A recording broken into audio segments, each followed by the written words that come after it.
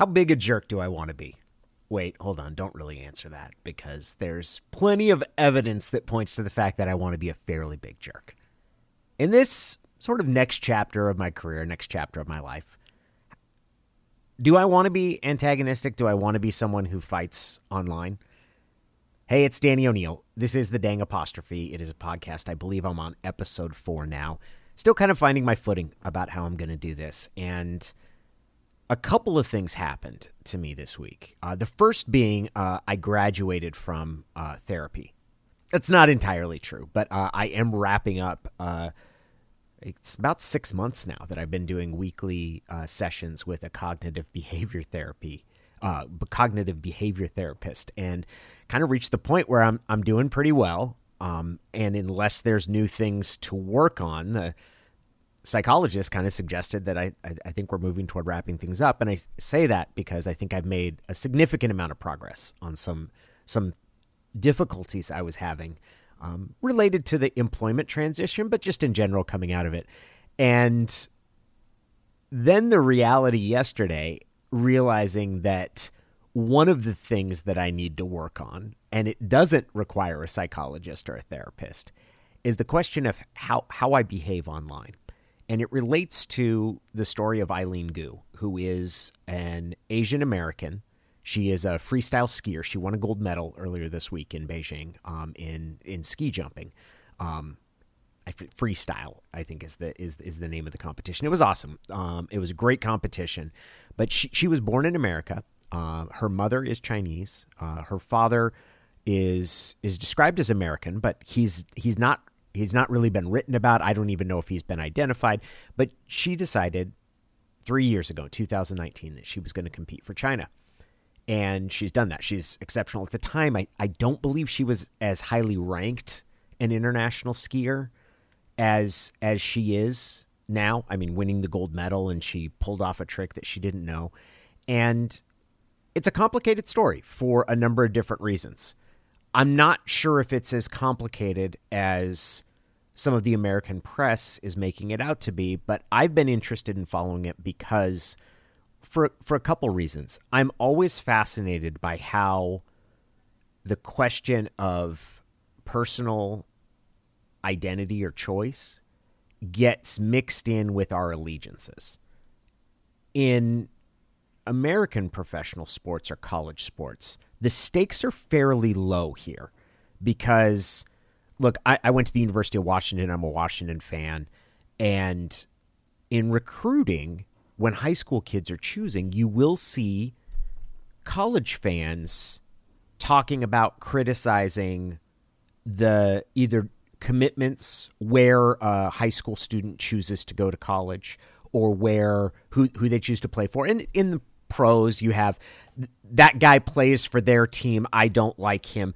Like the fan allegiance does come into conflict with sort of other people's ambitions. If a kid from the state of Washington who went to high school in Washington decides to go to the University of Oregon, there are people that feel, oh, he's a traitor. Jonathan Stewart, who is a running back, did that. I've had a very firm policy, and this I don't think I hope I've never criticized a high school kid based on their college choice.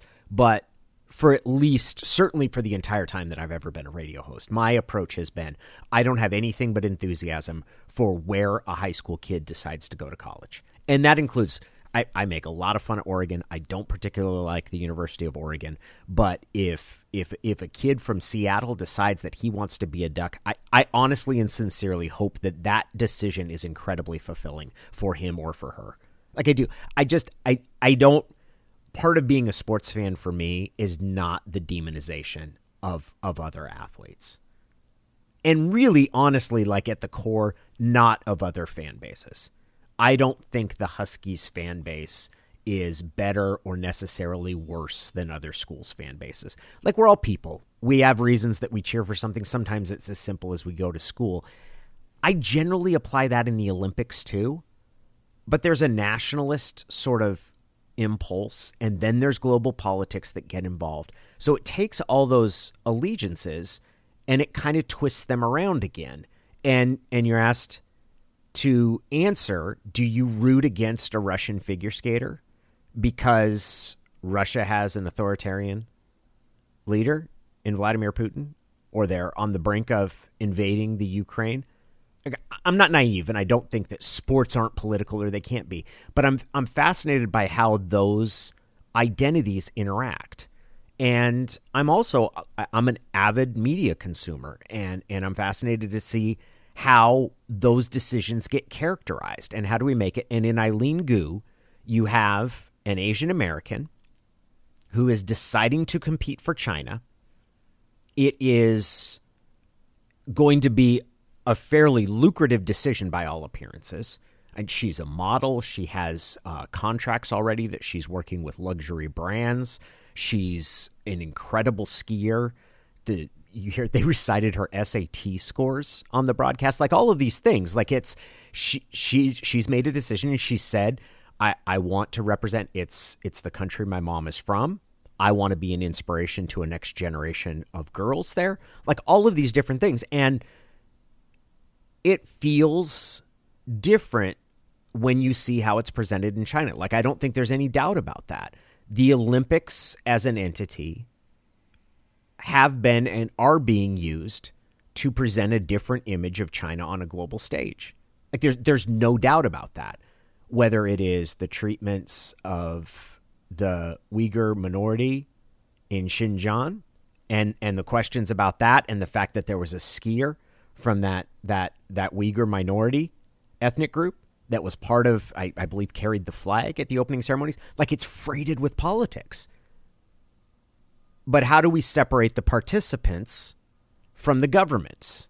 And how do we sort through that? Like, I'm fascinated in how those things, and I promise I'll get to the point where I'm being a jerk, because that happened, and I'm kind of navigating how do I want to behave as an online citizen, which is kind of a pompous term, but there was, like, yesterday I kind of had a moment where I realized, like, is that the kind of combative person I want to be? What am I getting out of it? What are the reasons for doing it? Am I essentially trolling? Am I desperate for attention? Like, all of these different things. But I'll go back to the beginning, because part of the reaction to Eileen Gu's decision to compete for China is eminently predictable here in the United States. Like, there's a framing of this that is incredibly straightforward, and you don't need to guess where it's going to come from. But Fox News, and this is from Tucker Carlson's show earlier this week, but here's Tucker Carlson. He's introducing a segment. He'll bring on Will Cain, who I'll have a clip from here in just a second. But here's how Tucker Carlson frames Eileen Gu's decision. Eileen Gu is 18 years old. She's a skier. She was born in San Francisco. She's a favorite to win several gold medals in the Winter Olympics in China this year. But she's not going to be competing for the country of her birth or her citizenship. Instead, she's going to be on China's Olympic team. She has one parent who was born in China, and she switched sides despite the fact she's American. What does this tell us about the moment we're living in and about our future? My answer to that would be that it tells us that identity is a fairly fluid thing. That the idea of who you compete for in today's day and age, that idea of national identity or who you're choosing to compete for, it's complicated. And I would say that that's especially true for a person of color who has a parent who is emigrated. And I don't know all of that. I know that Eileen Gu's mom, her father, so Eileen Gu's grandfather, was identified, I believe, as an engineer in the Communist Party. So it sounded like there was a direct tie there. Her mother came to the United States for education. But that idea, I did shout out to Tucker Carlson. She has one parent who is from China, as if that's some sort of negligible, like just barely by a technicality. It's like, well, but that idea that she's chosen China over the U.S., like, that part's valid, right? Like, she did. That's a decision she made. And there's a number of different reasons that you could make that. One of them may very well be financial. There's a huge marketing opportunity there. Some of it may relate to her own feelings about China and her mother and her grandmother. Like, there's a storyline that could be there that you could, what it means to be from a place. And as someone who was, look, I'm many generations removed. I believe my ancestors came from the Isle of Man on the O'Neill side. My grandfather, it was my mom's dad. I found out just a couple years ago was Jewish. Something that he hid. He didn't reveal that part of his background at all. I don't know what that feels like to have a tie or a pull to another country that's not America. I identify myself as American, but I'm interested in how other people, and I don't assume that the decision to represent another country is traitorous, certainly. Like I don't see that. I also understand it's different, and especially given the backdrop of these Olympics being a showcase for China and it having an authoritarian regime. But Tucker used that to introduce Will Cain, and here was Will Cain's sort of characterization of it. I think the only word we can arrive at is ungrateful for her to turn her back on the country that not just raised her, but turned her into a world-class skier with the training and facilities that only the United States of America can provide. For her to then turn her back on that in exchange for money is shameful. It's ungrateful, like a child that says, I'm out of here, I'm moving somewhere else, after being raised in a warm home. That part, that just strikes me as straight up like American jingoism, patriotism, sort of the beating their chest. America didn't raise her. Her parents raised her. Like that, the idea that she could have only gotten this kind of training in America is, I don't know if they've not looked at the medal counts, but it doesn't seem like America has the strongest perch on Olympic preparation of anyone. But that idea that she's choosing to compete somewhere else, like there's some validity, but that part of it just strikes me as like, okay, that's nonsense. And the where it crosses a little bit of a line, here's where I go to is I think, okay, if you're going to, as someone viewing this situation, feel betrayed or express that by Eileen Gu's decision to compete for China, you better have that same energy when Asian Americans who do compete for the United States face anti-Asian sentiment. And Chloe Kim, who talked about this summer, she is Korean American. She competed, I believe at 13 was her first Olympics. I think she won a silver. She's talked about the anti-Asian hate that she's received, whether the idea that she's taken a spot in the Olympics from a true American, this perpetual other, like there's a subtext to this that citizenship is something that is conferred or given to an Asian American, someone like Eileen Gu, as opposed to something they innately possess. Like there's something that you are, and that's this idea that there is some betrayal going on. That I think just reeks of an inability to understand that a significant chunk of people of color in this country don't get treated like full-fledged Americans. They are treated as an other, even when they are born in this country and are American citizens and do compete for the United States in the Olympics. So there's a fundamental reaction I have to that, and the fact that a lot of the people that are voicing this sort of outright hostility or characterizing Eileen Gu's decision as a betrayal are the same people that didn't see problems with nomenclature like the China virus and those sort of things. It's like, okay, like this isn't really about her decision. This is about China. This isn't really about one athlete, the validity of that decision or the reality of her situation. It's how you see this decision based on the fact that they're competing for China. And that's pretty straightforward to me.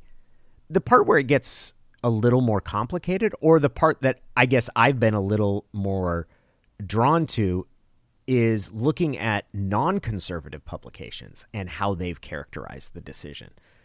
Slate.com, which is by no stretch a conservative publication, asked how jerky is the Asian American skier who chose to compete for China. And it's a little bit tongue-in-cheek, but there's this question of like, why did she do that? How lame is it that she did that? And that's, I don't like the term jerky. And like I said, I would come from the background of I view it more like a decision on which college you're going to play for. That is a kid a jerk because they play for the University of Oregon? Hell no. No, not at all. They chose something else that they thought was in their best interest. But at the same time, like there is a patriotism that's at work here. And there are people that feel that way. And that's not an invalid way to feel. Like it's not wrong to say, hey, you picked the other side and I'm not cheering for you. I don't think that's wrong at all. And the part where I think I have and am still working through is how American journalists, and in a case yesterday that I read, it's a Canadian, Bruce Arthur, who writes for the Toronto Star, are viewing Eileen Gu's case through the perspective of the Olympics as presented by China. And that can you separate Eileen Gu's decision to compete for China from how she's being used or presented as this shining beacon of success for China, for its Olympics, in effect for its regime? Because that's happening. Like there's no doubt about that. Thomas Bach, who is the head of the IOC, he was at the freestyle skiing event where she won the gold medal. He was there, and so was Peng Shuai, who is the Chinese tennis player who back in November on a Chinese social media site alleged that a very senior, a very powerful official in the Chinese Communist Party had initiated and carried on an affair with her, had rekindled that affair, had sex with her when she did not want to, and then left her again. It was an incredibly sad message that she left, and the message was very quickly deleted. All mentions of her were of the case and of the party official were scrubbed from Chinese social media. Nobody really knew what was happening. The WTA then spoke up and said they were concerned for her safety. There was an email that was sent saying, purportedly from Peng Shuai to the WTA, the Women's Tennis Tour, saying that I'm fine, don't worry. And the WTA said that they had doubts of whether it actually came from her. So for the past 5 months, there's been this uncertainty about her safety. She's made public appearances. It seemed very staged. The IOC, the International Olympic Committee, has been integral in China's presentation and vouching for the fact Thomas Bach was on a call with her. She's okay. And trying to basically say this isn't a political issue. It isn't a political issue at all. She's fine. Everybody's misunderstood. As it stands, the WTA, which is the tour that she played for, she's been a very highly ranked doubles player most recently. I think at one point, the height of her career, she's in her mid-30s now. She was number 14 overall in singles, so she's been a prominent player. She's one of the 2 or 3 best women's singles tennis players ever to come out of China, but she's toward the end of her career. The WTA, as it stands, I believe has said they do not plan to continue a business relationship they have in China. They're not going to stage tournaments, and they had just signed a contract to have a WTA, I think it's their tour championships, played in China. So there is an extreme disconnect, and the WTA not only was worried about her safety, but that her claims of being assaulted, of being forced to have sex against her will, be investigated. So that's where that stands. So that's happening in the background. Peng Shuai was at that event. She didn't speak to Eileen Gu or anything. All this is happening. And the question I think that Western journalists or fans are wrestling with is how much do we link and identify how responsible is Eileen Gu for how her success is being framed by China? I've used the comparison before about a high school football recruit going and playing for Oregon. The difference is that as much as I might make fun of Oregon for being a diploma bill or all of those things, we're not talking about an authoritarian regime. We're not talking about someone who has a fundamentally different vision of how its student population should be controlled. Like they're basically 2 flavors, Washington and Oregon, of the same basic approach. Like they're both American academic institutions. It's very different to represent China. And there's a lot that goes into that. But is is the decision to compete for China, and inherently, is that an endorsement of the regime? And I think some Western journalists are saying it's not and then writing that it is. And specifically, I would point to Mike Rosenberg of Sports Illustrated, who wrote about it, because the first half of this column he wrote were all the explanations of why, sort of, hey, even if this is just a business decision, is what he's saying. If this is, I'm going to make a ton of money by marketing myself to China, is that wrong? Like, that's fairly American. There are tons of American companies. The U.S. airline industry does a massive amount of business with China, and they make concessions to little things. They don't refer to Taiwan as an independent country. Like, they don't make that. All of these things are compromises they make so they can do business in China. There's tons of those sort of things. So if this 18-year-old freestyle skier decided that I'm going to represent China because it's going to bring me more money, is that wrong? And Mike Rosenberg's like, no, it's not wrong. It's a decision, and it comes with different implications, but it's not wrong. And he also pointed out that we don't view an American athlete's decision to compete for the U.S. as an endorsement of the standing president. Like, it's not like all of a sudden now everybody's representing Biden, where at the last Olympic Games they were representing Trump. Like, that's not how it works. That's not the standard we hold it to. And then there's this question of, but it's China, and she's a prominent athlete, that this is different. Now I'm going to get to the part where I was being a jerk, because I've kind of laid this all out. And if you guys have been following the newsletter, you've seen me write about this. Yesterday, I came across a column. It was actually pointed out by Norm Charlatan, who is on Twitter, and I believe he's a brewery owner. It's a very funny Twitter account, but he pointed out this article by Bruce Arthur, who's a Toronto Star columnist that I generally like, and I think is very good. But it's the same sort of thing where he is writing about how you reconcile sort of Eileen Gu's decision and her success with how it's being portrayed or propagandized, and how culpable is she for how the regime in China and the International Olympic Committee are using her success to essentially put a smiling face on China. I'm going to read, this is a line from Bruce Arthur's column. She is the perfect face of these Olympics in more ways than one. And this is where it darkens, because this is Beijing.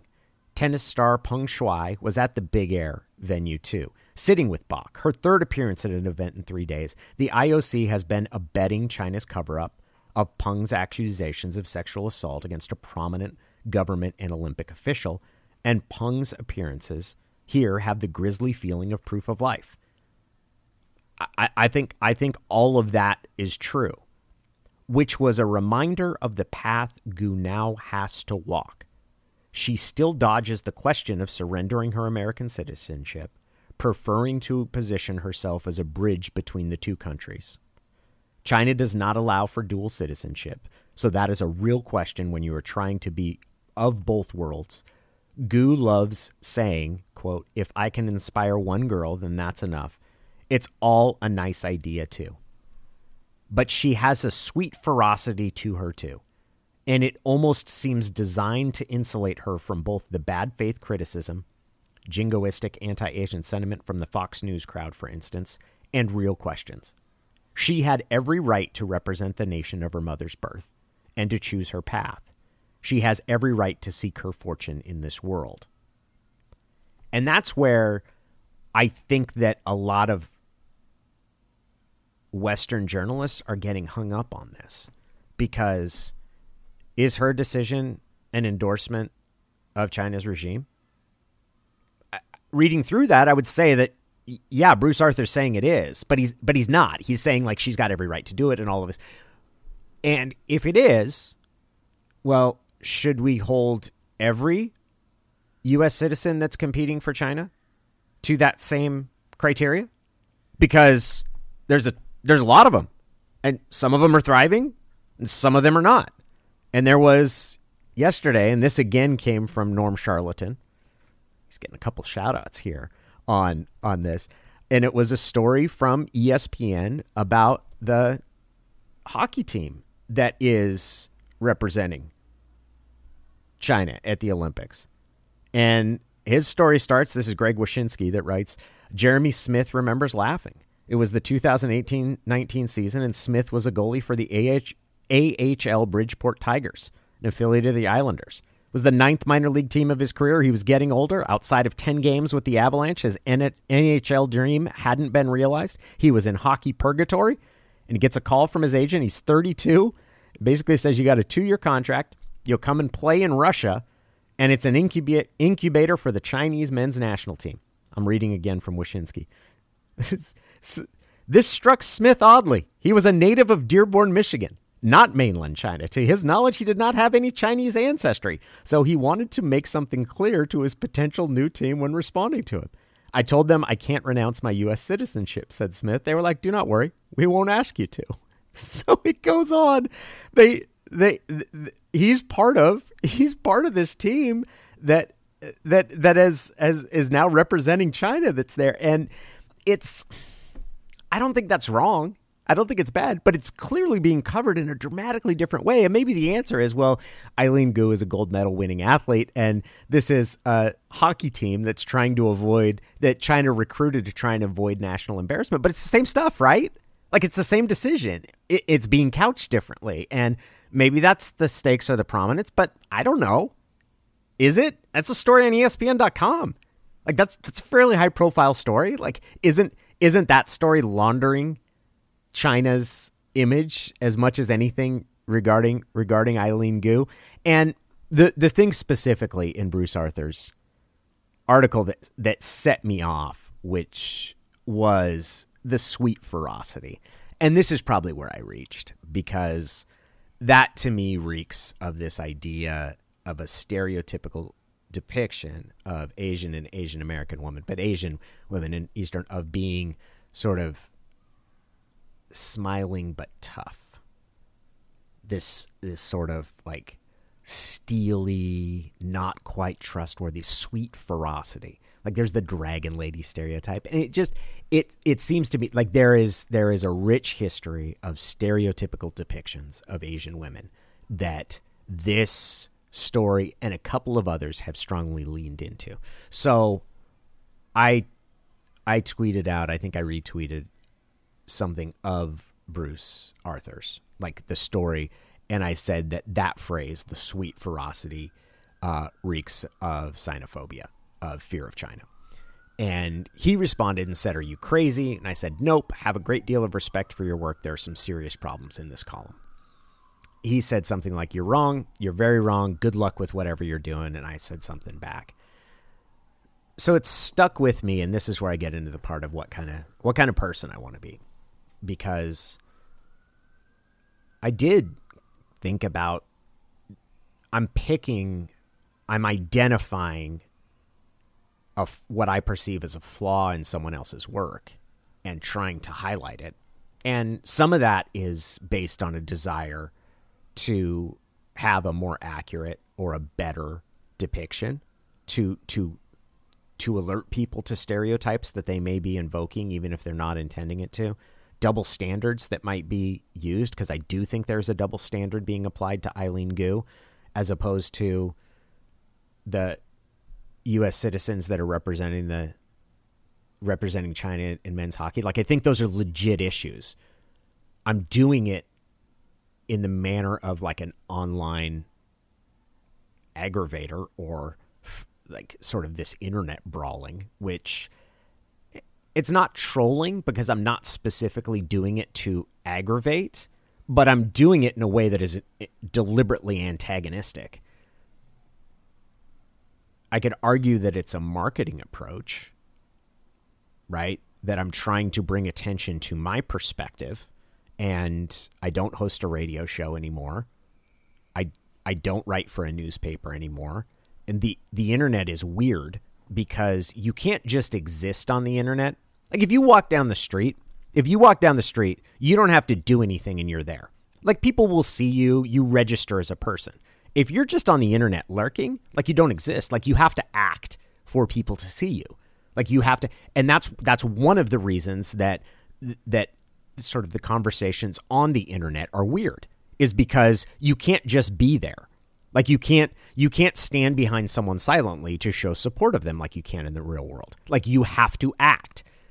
And so I'm acting and I'm waving my arms and saying, this is wrong and this is messed up. Is that the person I want to be? Like I've done that at different points in my life. I've been deliberately antagonistic to other journalism, other media members. And sometimes it's been for what I think is a very valid point because I think they're messed up. Sometimes it's been, and I've regretted it later on. I once said something about Jeff Pearlman, he used to be a writer at Sports Illustrated. He's written 9 books. I think he's got a 10th coming out on Bo Jackson. I've loved some of the books he's written. He wrote a book on Barry Bonds that I thought was one of the absolute best. He wrote about the personality, why Bonds chose to take steroids and what his personality was like, as opposed to the documenting the fact. It was fascinating. He wrote a book on Roger Clemens. He wrote a book on the USFL that was absolutely entertaining and a great read. And he had he made a comment that was ripping on Erin Andrews because she was being promoted at the expense of Pam Oliver. And the point he was making was that women get promoted based on beauty, not on competence, and this is messed up for someone. And there's some truth to that, but the problem is that also lends itself, that approach lends itself toward diminishing women who are considered or labeled attractive from being competent. Like it reduces. I think Erin Andrews is pretty good at her job, and I think she takes a lot of heat for being character, and I don't even want to say, like, she's a beautiful woman, but there is a perception that a woman can be beautiful or good, that they can't be beautiful and good. And there are times that I think her work, no, there's not times, I think her work gets demeaned and devalued based on people who say that she's just got the job because she's pretty. And that's as wrong as not giving someone a job because you don't think that they meet the beauty standards. Like men are allowed to exist in all ranges. Like you can be ugly and on TV. You can be really good looking on TV. You can be really good looking on TV and really good at your job. And women get sorted into these different boxes. So Jeff had made a point where he was criticizing, like I said, the fact that Erin Andrews had been promoted over Pam Oliver. And I wrote something like, I never pegged Jeff for being a woman hater. And so I had a point. Like I think I've laid out my point fairly well. Did I need to make it in that way? Like, no. And it ended up, so I see a flaw in somebody else, and instead of saying, hey man, you might want to look at this, like I shine a big spotlight on it and go, he hates women. That's not, I ended up, it was a couple years after it happened. I sent Jeff an email about it. And apologized and said, here was the point I should have made. Here's how I made it, and I feel bad. Jeff did not remember it, did not remember the incident at all, said he didn't hold grudges.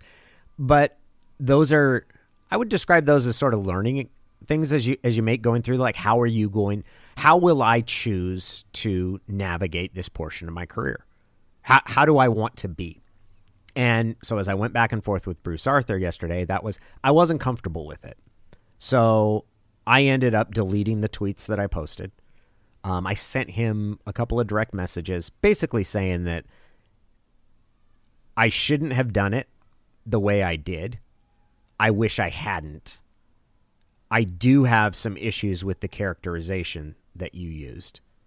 I think that the quiet ferocity, the sweet ferocity, I think it's a description laden with stereotypes and tropes. And I think that you're holding Eileen Gu's decision to a different standard while saying that you're not. That if you think that Eileen Gu at 18 years old competing for China in the Olympics is unavoidably an endorsement of their political regime, then say it. But don't say it's not, but in this case it is. Because that's the fundamental disconnect that I see. And I felt the same way about Mike Rosenberg's story in Sports Illustrated, and his was the one I probably liked the least. Like, I thought it was, in general, the worst because he gets hung up on asking her about citizenship. And she got asked 6 times about whether she's given up her U.S. passport or whether she's still an American citizen. And, like, I can understand why that's a question because it absolutely is.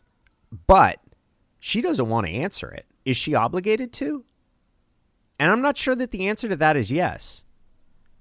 I can understand why reporters, like, do they think she's ineligible and not eligible to compete? Nobody's arguing that. It's wanting clarity on something, and the reason is because China does not allow dual citizenship. So if she does still have her U.S. passport or is still a U.S. citizen, there's a question of what agreement has been reached that allows her to compete.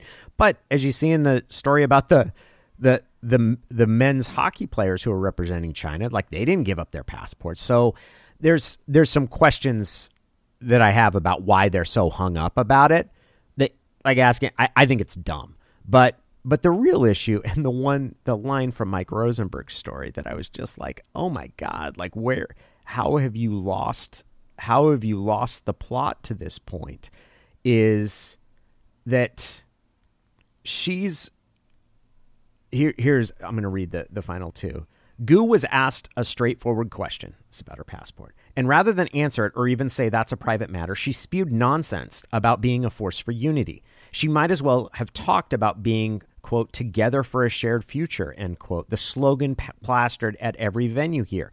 Gu is competing for her mom's home country, where she says she spent a lot of time as a child, and that's okay. You just had to listen to her confidently answer questions in Mandarin with no translator or handler by her side to believe she genuinely feels Chinese. What? What is that? What? Like, when I came across, I was like, what have we gotten here? Like, you have to believe she feels Chinese to compete for China? Like, what? And what is your belief in whether she feels Chinese? What does that even mean? Like, that's, and I don't quite know how he gets to that point in his thought process, but it's something to do with this inability to reconcile. This person is making a decision about competing for a country that, hey, in general, we don't look at these decisions as an endorsement of a political regime. But in this case, we kind of have to because of all the acclaim. And they end up getting caught in this. Are you blaming the athlete for the way in which their achievements are used? Who's responsible for that? Because if you say that Eileen Gu is inevitably responsible for that, Eileen Gu and her parents are inevitably responsible for that, like, that's a valid argument.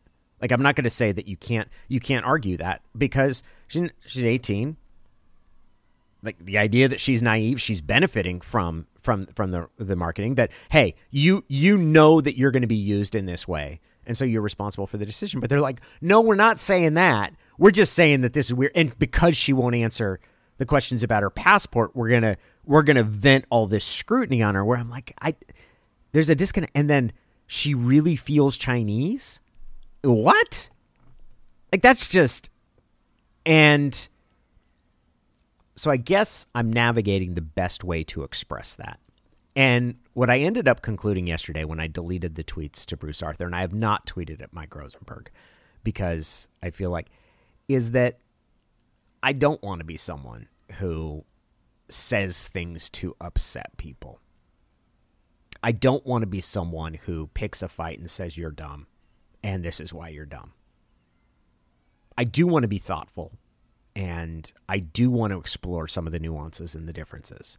But that approach I don't think reflects who I want to be. And I also think that there is, and this gets into something I'm going to talk about more in the future, I think I'm struggling a little bit with that idea of the reality of not having a platform.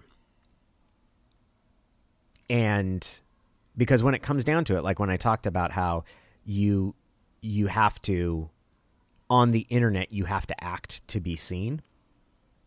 The other way to look at this is that I'm not just presenting my own work. I'm not using Twitter as a conduit to get people connected with my work. I'm using it as a place to kick up a bunch of dust and make a spectacle so people will look at me. And it's a valid marketing approach. In fact, I would say that there's a lot of examples around that would show that that's actually it's actually an effective marketing approach, maybe even an advisable marketing approach. But is that something that correlates with my values? Is that something? And as I go through this, I can't help but like, we're talking about internet fights, man. Like I hear Iversons. We're talking about practice, not a game. We're talking about Twitter, man. Not journalism, not real life. We're talking about Twitter. You realize how silly that is? We're talking about fighting on Twitter. So I'm glad I deleted the tweets. And it's something that I'm going to think about more in the future. And maybe I realized that like I'm partaking in some attention-seeking behavior, right? Isn't that what you use for a kid when they're doing something deliberately wrong so you'll pay attention to them? I'm going to go like, hey, you're a columnist for the Toronto Star, and I think what you wrote is stupid. In fact, I think you're a xenophobe. Yeah, you're afraid of China. And by doing so, people will then pay attention to what I've written. Anyway, I want to thank you for enduring that little bit of introspection. I am going to talk next week.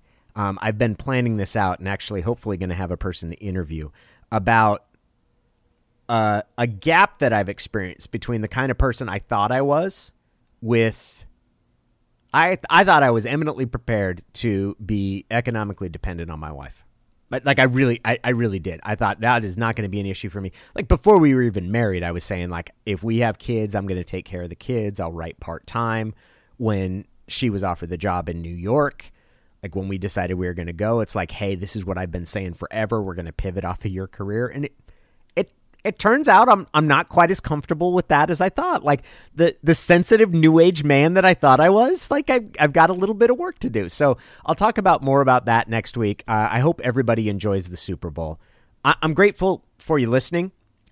If you've subscribed to the newsletter, I'm grateful for that as well. It'll also maybe prevent me from picking more fights on the internet to grab attention. But seriously, hope you're all well and talk to you soon. This is The Dang Apostrophe, and I'm Danny O'Neill.